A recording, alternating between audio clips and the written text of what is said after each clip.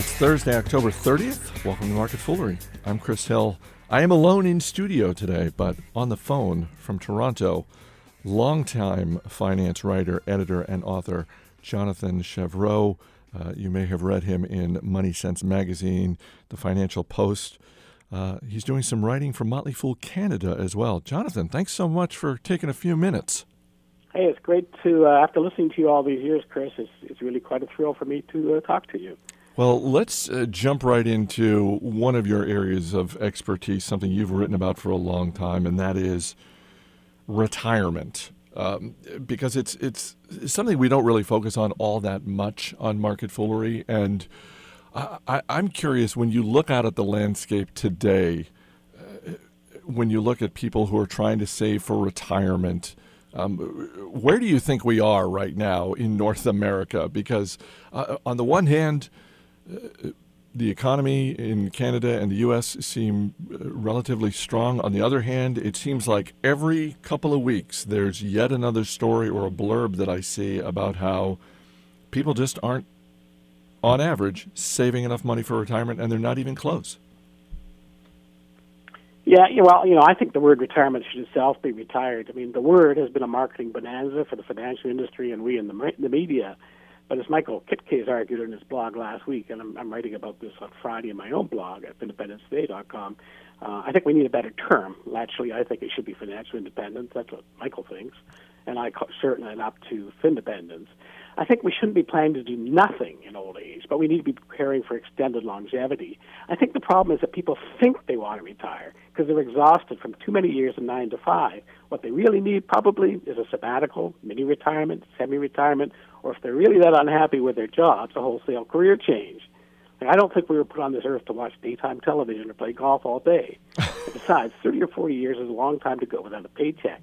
And especially with defined benefit pensions going the way of the dodo and interest rates is near zero, I think you have to stay engaged with humanity and with the workforce well into your 60s and 70s.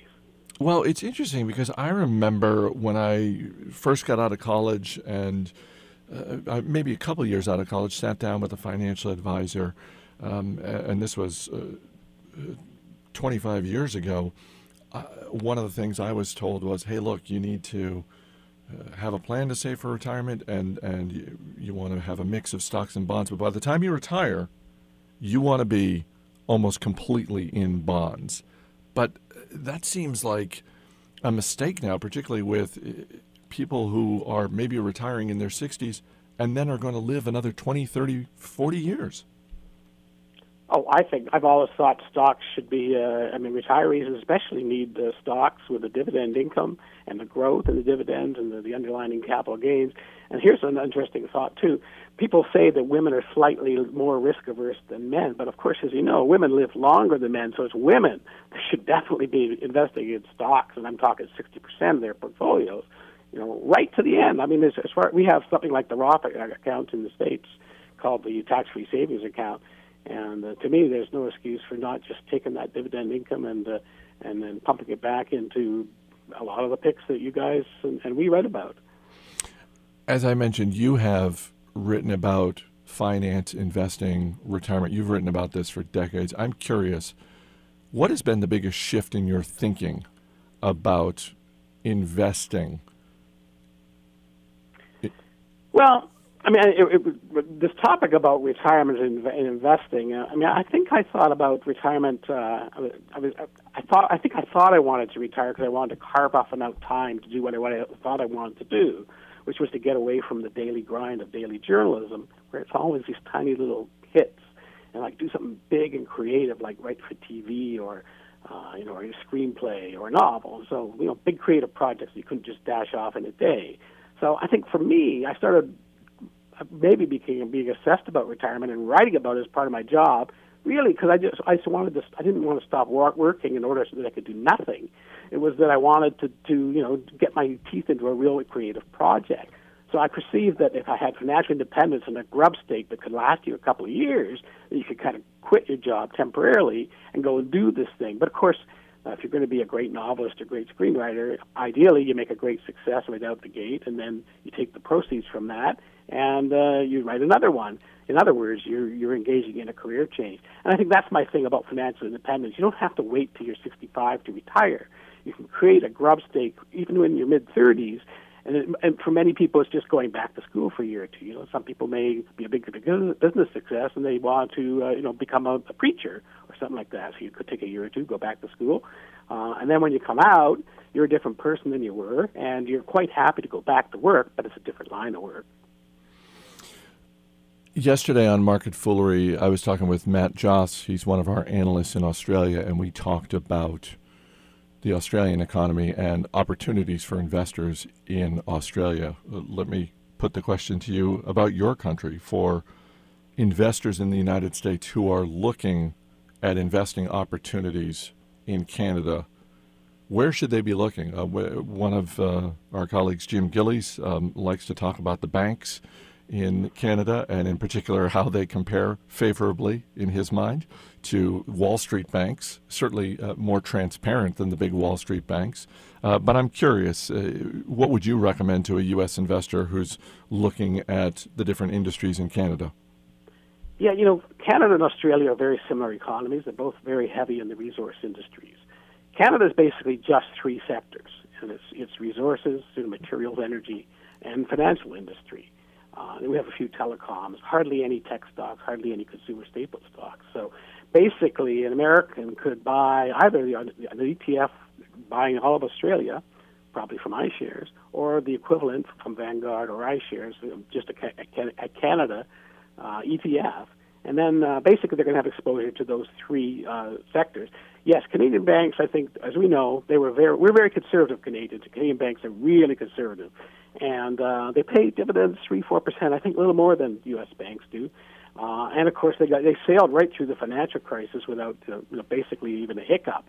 In fact, if you just loaded up, my father, the ex-dairy farmer, he thought all he needed in life was the milk quota and Canadian bank dividends, and so he did quite well doing those. So that's what I'd say. I mean, any of the banks, the big five, Royal Bank, CIBC, most Canadians just buy all of them. That, on the one hand, that strikes me as having a certain amount of security, certainly peace of mind security, as well as financial security. On the other hand, that also seems like it's, I don't want to say fraught with danger because that would be overstating it, but it seems like, wow, if there's really just three industries to focus on, that doesn't leave a lot of margin for error for investors who are looking at stocks. No, but it more works in the other direction. Like at one point, Canada's, our equivalent of the IRA, the RRSP, we had a 20% and then a 3% limit on foreign content. So most Canadians load up in their RRSPs on U.S. dividend-paying stocks. A lot of the stuff that you guys have every day in your recommendations, because we had to get exposure to the Googles and the Microsofts and the Cokes and the Gillettes and on and on and on. So it's very important for a Canadian who, at one point, the government was forcing us to invest in this. Canada's only 4% of the world market, and it was only three sectors. So we were really quite unbalanced. Luckily, they got rid of that about 10 years ago, so we're quite free to go anywhere we want. But what we need to do, a Canadian needs to emphasize what we're not getting, which is consumer staples, discretionary, and tech, and a few other sectors. There's not much point in buying U.S. energy stocks, so we got that galore. And we're pretty strong in telecom. We got things like BCE, which is like AT&T, and we got Rogers, which is like your cable company. So we got that covered off. In reverse, for an American, I suppose you could, as I said it before, because Canada is going to be such a small portion of an American's portfolio. I mean, U.S. is like 50% of the global stock market, right? Whereas Canada is 4%. So you might just as well not even bother picking Canadian stocks. I think if you're an American, just buy our industry, knowing that it's going to overexpose you, relatively speaking, to those three sectors. Now, I mentioned that you've spent most of your career writing about investing and finance and retirement planning, but I want to dig deep in the archives, something you wrote in the Globe and Mail in 1983 regarding cutting-edge technology at the time, and it was basically cellular technology. So here's a direct quote from what you wrote. Because of the current high cost to users, The popular notion is that of the high-powered business executive making deals by using a telephone in his car during rush hour traffic. But cellular radio is far more than that. The technology ultimately could replace the ordinary telephone, providing a means of communication that would be as personal as the watch or portable radio. Indeed, one of the offshoots may be that eventually each person will have a personal telephone number which could remain the same for life. First, how many people mocked you for writing this in 1983? Because in 1983, the idea of cell phones being commonplace was ludicrous. I don't recall getting mocked. But again, it was like one of these stories. You wrote it one day and it appeared in the paper the next, and everything was forgotten. You didn't have this. It didn't sort of live on in the Internet the way it does now. I was surprised that piece sort of got dug up by somebody a year or two ago. I think I've been mocked for lots of things, but not that. I think I was talking about smartphones. I guess I should have started a smartphone company and been the next Bill Gates. But obviously, I didn't have the capital or the wherewithal to do so back then. Well, you were so prescient with that technology prediction. I am compelled to ask you for another one. Well, one thing is I think, expert systems and artificial intelligence, I think that's going to be one thing. But I think that, closer to what we're talking about, I think there's going to be some big breakthroughs in longevity, personal longevity, whether it's people doing telomere research on the chromosome. I think maybe not for the baby boomers that I'm a part of, but for your younger listeners, I think they should be prepared and be planning for not retirement, but planning for longevity that could extend. Like, just make a paradigm shift. Think of what if you only live to 120, 130. So if you have a job that you more or less hate and you're obsessing about retirement and you think, oh, just 3 more years, 2 more years. Don't look at it that way. You weren't put on this earth to watch a clock and do nothing at the end of it. Find your love. Get books like What Color Is Your Parachute. Find your true passion, something that you could do even if you do live to 100 or 120 or even 150. So that would be my prediction is longevity is going to surprise us all. And you and I could have a long conversation about the financial implications of that, but I won't go there right now. God, living till 150 sounds exhausting to me. Well, you'd have to be happily married, I guess. If not, it would compound a lot of problems. But it certainly does call for, I think, back to our previous discussion, significant stock exposure well into retirement, particularly if you're a woman. Now, I mentioned folks can read you in a number of places, included the Motley Fool's website in Canada. So check him out at Motley Fool Canada. But I also want to mention you have a new book coming out. You've written a couple previously, but you have a new ebook coming out next week, I believe November 4th. Tell me about the book. Well, this is an ebook only on the Amazon Kindle. It's called a novel approach to financial independence, how to reach your Independence Day while you're still young enough to enjoy it. So it is really just a workbook for financial plan for teachers who try to teach personal finance to students, even parents with their children, and financial advisors with their clients. It's just a plot summary of the financial novel I wrote in the U.S. book a year ago called Independence Day. And so it's just basically a financial love story, and we try to get in all the financial lessons, some of which we've touched on here. But again, it's like let's retire the word retirement. A better, more achievable goal for most young people is financial independence. Retirement is so far away. It's like in your 60s, it's like being dead, according to my daughter. Whereas you can achieve financial independence in your 30s and 40s. Find your true calling.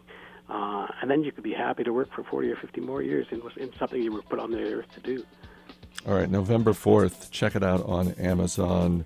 Jonathan Chevreau, thank you so much for being here. It was my great pleasure, Chris. As always, people on the program may have interest in the stocks they talk about, and the Motley Fool may have formal recommendations for or against. So don't buy or sell stocks based solely on what you hear. That's it for this edition of Market Foolery. The show is mixed by Ann Henry. I'm Chris Hill. Thanks for listening. We'll see you next week.